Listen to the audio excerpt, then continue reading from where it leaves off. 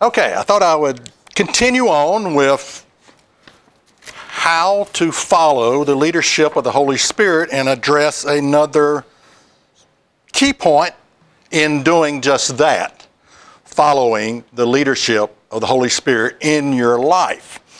And the key point today is going to be attitude. Your attitude. Sometimes it's good, sometimes it's bad.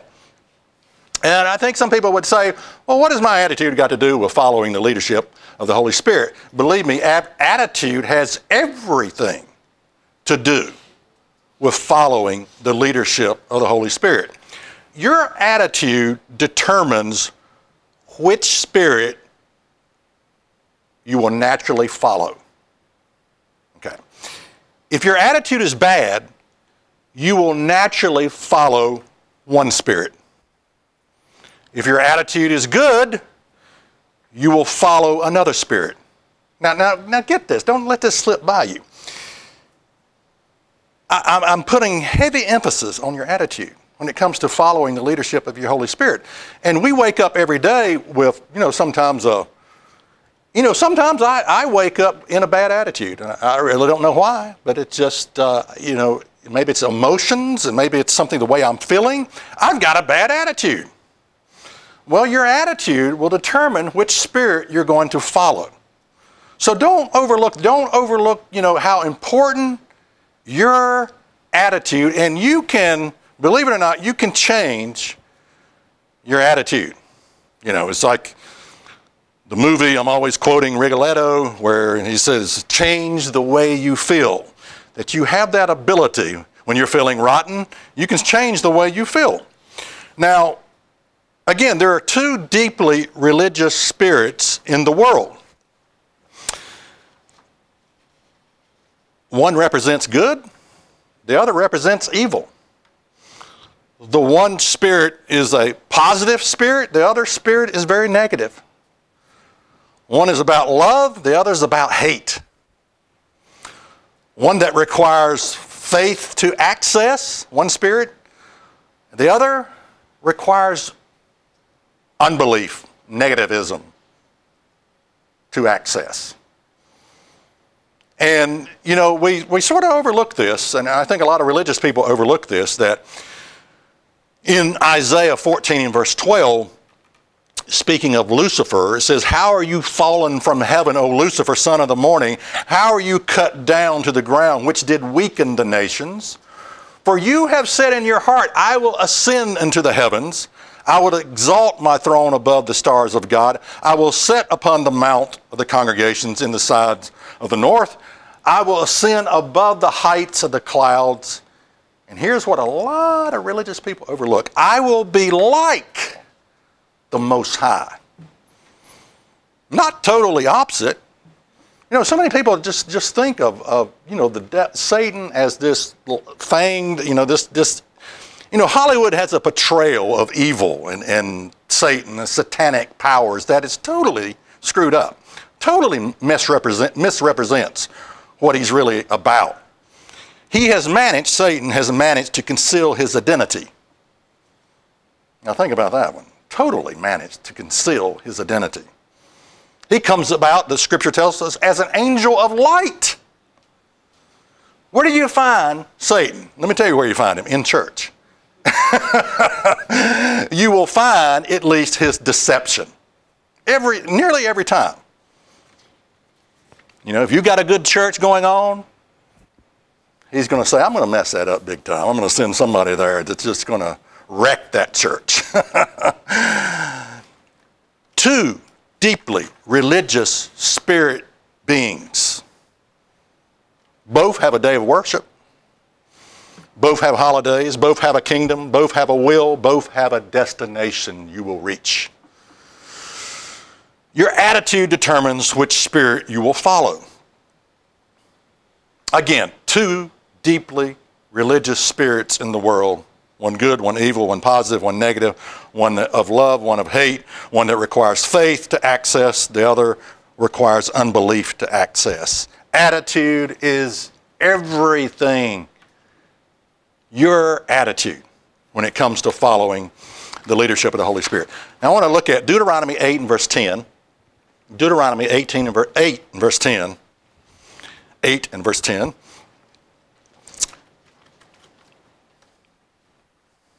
I'm going to get into your attitude on a daily basis.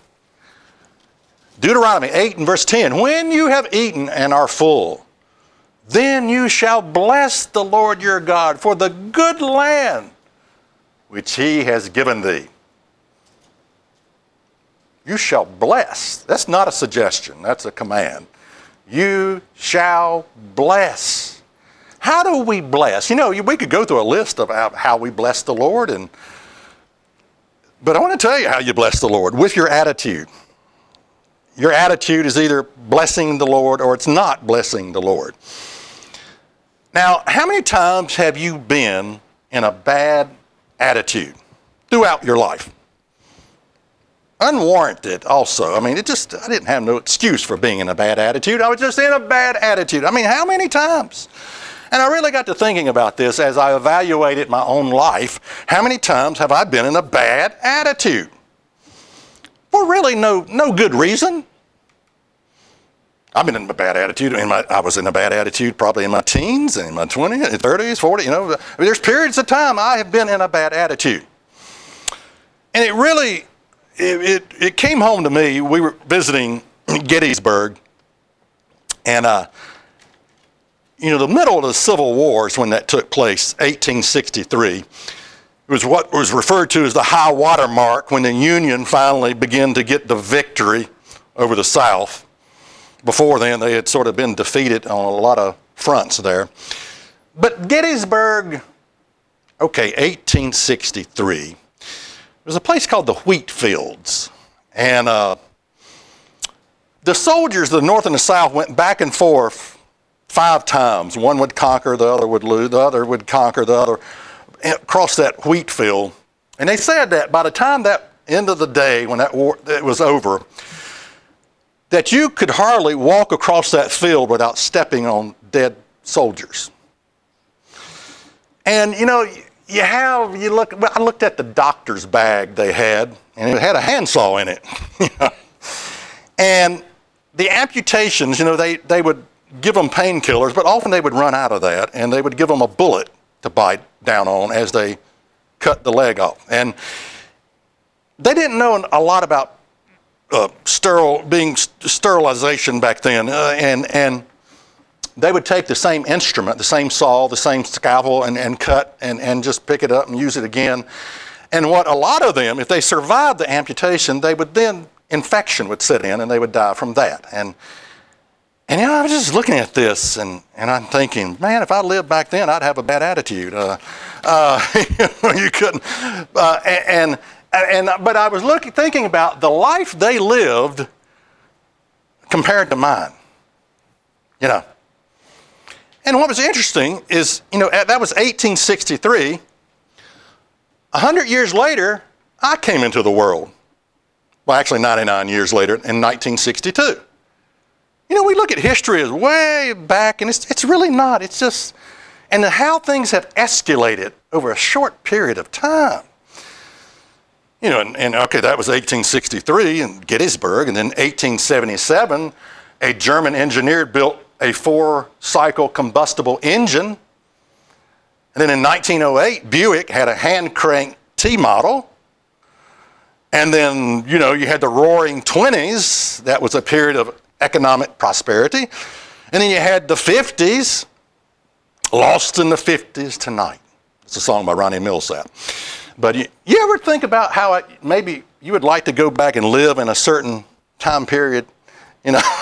I do that all the time, And then on September 12th, 1962, when I was born, Kennedy said, "We choose to go to the moon." President Kennedy. Of course, some people say that was a fake also, that it never went to the moon. I've got a guy that he, I think he likes my program, but he hates the introduction. Because, it's like, okay, it's about the program, it's not about the introduction. I put this spinning earth that's coming on, and he says, That's hogwash. The earth is flat. The Bible talks about four corners of the earth, and it upsets him, my introduction. I just feel like saying, why don't you listen to the message? I think that's the reason I'm doing this, is what I'm trying to point, the points I'm trying to prove. It's not about the introduction. But I look at this period of time and I think, man, when I was, I have been born into prosperity. You think about modern medicine, space travel, air travel. I've never served in a war. My father served in Germany in World War II, but I've never been drafted. I've never fought. Man, I have been born into some great times here. I mean, it's never been a better time to be alive than my, whatever you want to call that, the baby boomer, the generation that I live in. And I think about, during all this good time that I have lived, I have often been in a bad attitude. And I think, well, why? Why have I? And I come back. When you have eaten and are full, then you shall bless the Lord your God for the good land which he has given thee. I mean, how hard is it for me to do this? Just to be and to stay in a good attitude. Now, I know there are reasons. You can go through bad things. You can go through, marital problems, or divorce. You can go through doctor's diagnosis and addictions and all. There's things that we can have a bad attitude about. I understand that. But as I review my own life, I think, most of the stuff I've had a bad attitude about, I should not have had a bad attitude about. I could have had a good attitude. And what spirit was I following when I had those bad attitudes? Well, I sort of know the answer to that. It's not a good spirit. So how do you know when you're not following the leadership of the Holy Spirit? Let's turn to 1 Peter 5 and verse 6. 1 Peter 5 and verse 6. This verse tells us something about the ones that Satan attacks. And you don't want to be you don't want to be attacked by the enemy. You want to keep that at bay, do you not? Well, there's a way to keep it at bay. Humble yourself under the mighty hand of the Lord, of God, that he may exalt you in due time. There is whatever you're going through is temporary. There's coming an exaltation where you're going to be lifted up. Casting all your cares upon him, for he cares for you. Man, I have a hard time getting that at times. God cares for me. Cast all your cares upon him because he cares for you. Now why? Why do we need to do that? Be sober, be vigilant. Here it is. Because your adversary, the devil, as a roaring lion, walks about seeking whom he may devour. Now the reason I want to, this is not a disconnect. You don't want to disconnect these scriptures here. The reason I want to cast all my cares upon God and understand that God cares for me is because if I don't, that your adversary, the devil, is going to devour you. Who does the devil devour? And that word means to drink down, to gulp entirely, to swallow up. You're actually, you're part of him, whatever. Okay, who is the devil going to devour? Those who live in fear, worry, always reasoning. You're always trying to figure stuff out. And this drives me crazy. And when I was diagnosed with a left bundle branch block with my heart, the doctor came in and he said, I said, how do you spell that? I said, I want you to write that down for me. I said, I want to look it up on the internet. He said, oh no. He said, okay, I'll write it down. But he said, let me tell you something. There's not a thing you can do about this. You don't fix it. It's just an irregular heartbeat. People live with it all the time. And what he told me was, in a way, there's nothing I could do. If he had told me it was something I could have done about it, I would have spent the rest of my life on the internet trying to figure it out. And it was almost liberating that he said, there's not a thing you can do about this. I came home that evening, got me some beer, sat on the deck, and I said, there's not a thing I can do about this, Tracy. And just enjoyed myself. You know, your mind, the reasoning of just trying, just trying to figure it out, and it can drive you, it leads to torment, where your mind is tormented day in and day out.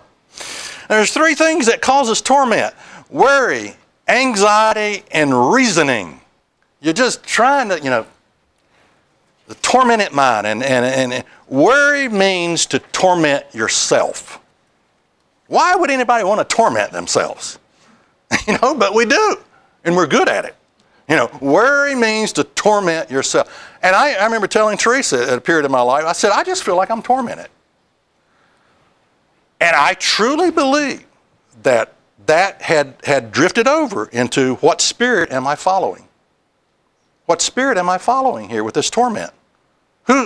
Satan loves it when we torment ourselves.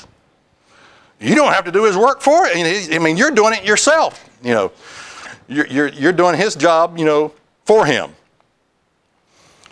Someone said, if you think too much, you will create problems that were never there to start with. Boy, was I good at creating problems that were never there to start with. The tormented mind. Job 3 and verse 25, you don't have to turn there. But for the thing which I greatly feared is come upon me, and that which I was afraid of is come unto me. We create these things for ourselves often, these scenarios. I mean, here's Job saying, the thing that I feared has come upon me. Someone else said, when you worry, you use your imagination to create something that you do not want. Man, how true it is. When you worry, you use, and I have a very creative mind. I can build things in my mind and build it. And when I do the project, I don't run into any obstacles because I've went through every problem that I could come up with against. So I'm a very creative mind. And I was good at this, creating something that you do not want. When you worry, where's this going? And where could this lead to? And maybe it's this, maybe it's that. Reasons not to worry. Number one is totally useless. That's a good reason not to worry. It's totally useless. Why am I worrying? It's totally useless. It never changes it, Now this one, I can really relate to this one. Worry is more stressful than a full day's work. I've lived that life. Worry is more stressful than a full day's work. I saw this on a flyer that Stacy had, and I think I've heard this from other people also. I wish I could spell it out. It needs to be spelled out. But worry is dis-ease, but it can create disease. The same word. Worry is dis-ease. What are you diseased about? And it creates disease. I guarantee you that's true. I guarantee you that's true. It will create things in your body that you don't want. Worry is dis-ease, but it can create disease. Worry steals our joy. Worry is the opposite of trusting God. There's a reason Teresa put on the refrigerator door. When you choose to worry, you are choosing not to trust God. I like this. Blessed is the person who is too busy to worry in the daytime, and too tired to worry at night. One of the good keys for worrying is just work your butts off. Just get out there, and if that's all you're going to do, just sit around and worry, just exhaust yourself working. Where you just come home at the end of the day and you just fall down in the bed. Teresa tells me no one can go to sleep as quickly as I can. I mean, she don't even bother talking to me because it ain't gonna do. It don't matter if she's talking to me when in 3 or 4 minutes I'm snoring. Seconds. Man. But, blessed is the person who is too busy to worry in the daytime and too tired to worry at night. So a lot of people have too much time on their hands. They just got too much time to think about things. Just thinking and thinking and thinking and thinking. Well, there's a remedy for that. 6 days shall you labor. That's the remedy right there. 6 days shall you labor. I'm convinced a lot of us would be just healthier if you just got busy. Just busy. Physical work, yes, absolutely. I've got a nice study and I do a lot of evangelistic work behind a computer, but I'm telling you, it can quickly drive me crazy because I'm not a sit down behind a desk person. As soon as the sun comes up, and I know it's like the sun comes up and it's a warmth in the air, I'm about to go crazy. I think I got to get outside. I cannot stand this. Just a lot of the stuff I do, I can't stand. It's a discipline to sit there and edit something for 3 hours. Oh, it just drives me crazy when I could be outside doing something. Take the computer outside. Well, that might work, but I can't see the screen. I've tried that.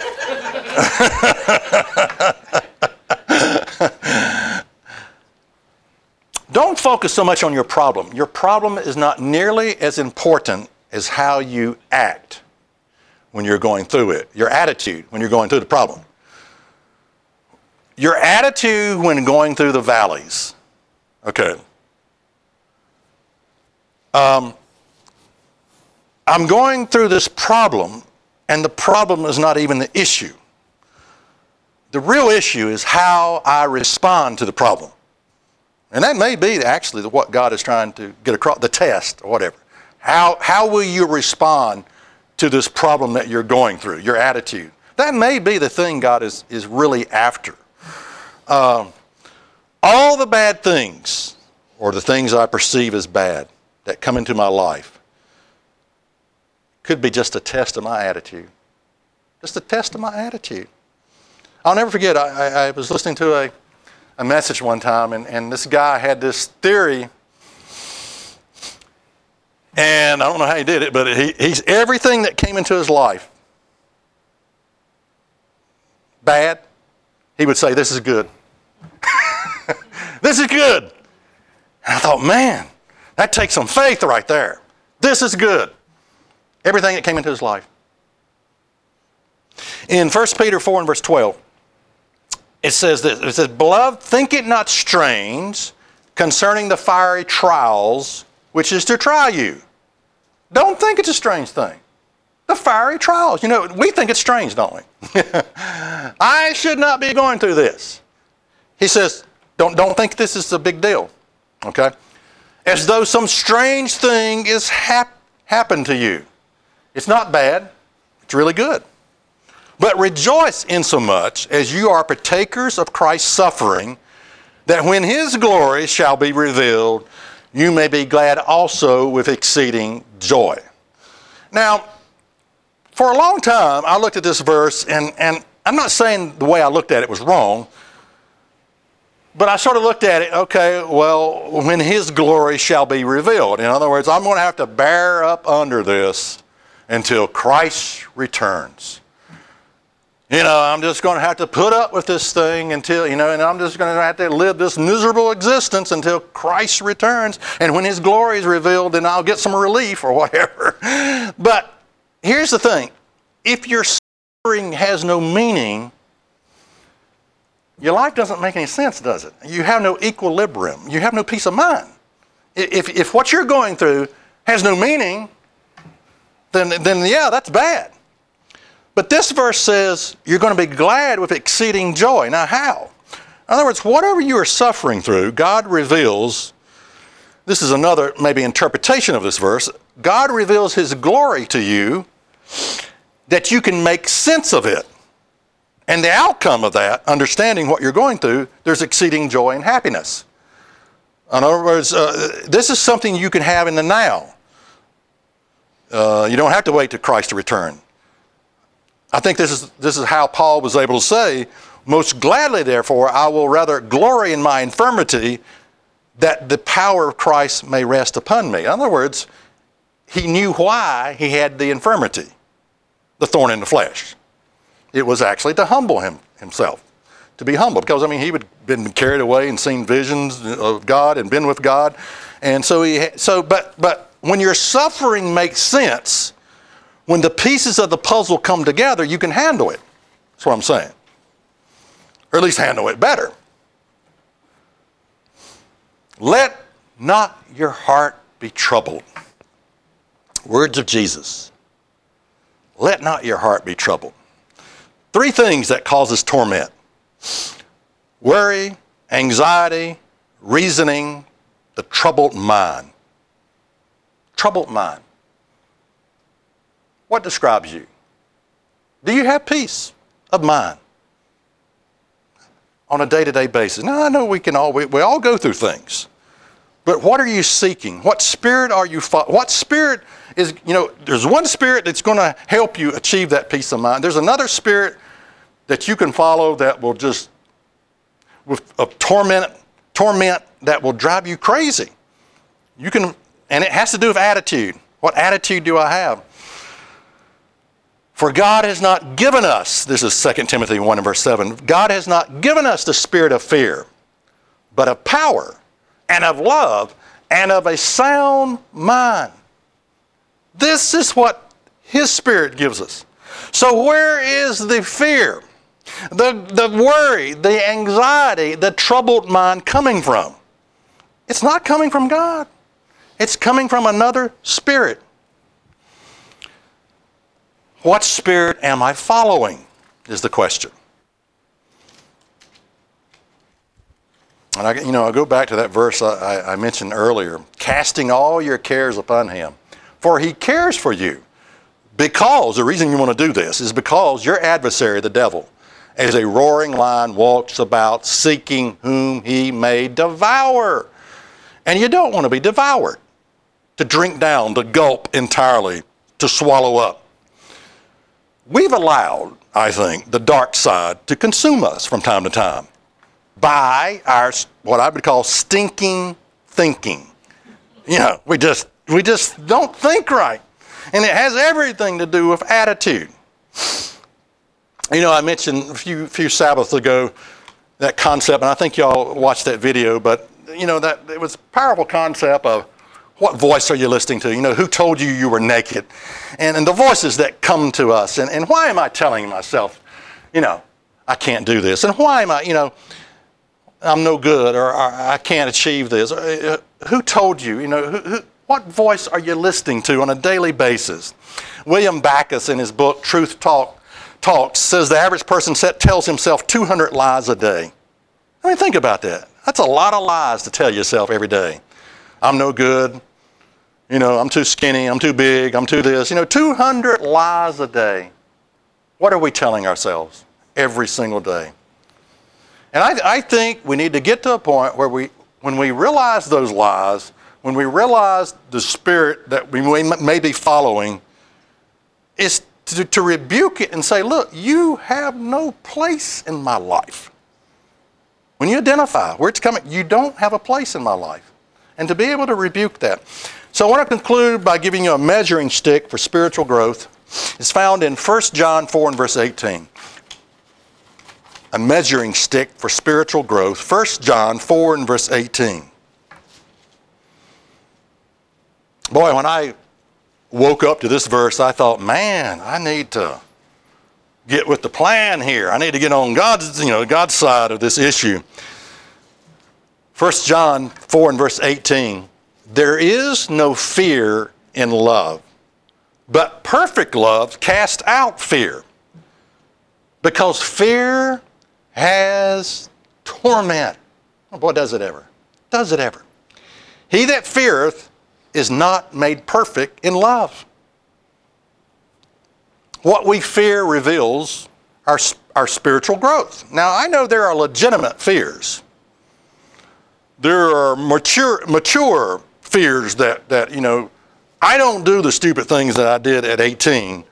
like jumping stuff on my motorcycle. I don't do that now because I've reached a maturity level, and I fear maybe working up too high now on scaffold, and I'm not talking about that. I'm not talking about legitimate fears. I'm talking about the fears of a worried mind that leads to torment. The fears of a worried mind that leads to torment. Now you might ask, well, what's the connection with love here? Because it says, he that feareth is not made perfect in love. Well, here's the connection. It's hard to love someone that you cannot trust. And the being I'm talking about trusting is God. And I had to realize, this is a real issue with me. This love is not made perfect. One more verse, and we will leave it at that. Psalms 55 and verse 22. Psalms 55 and verse 22.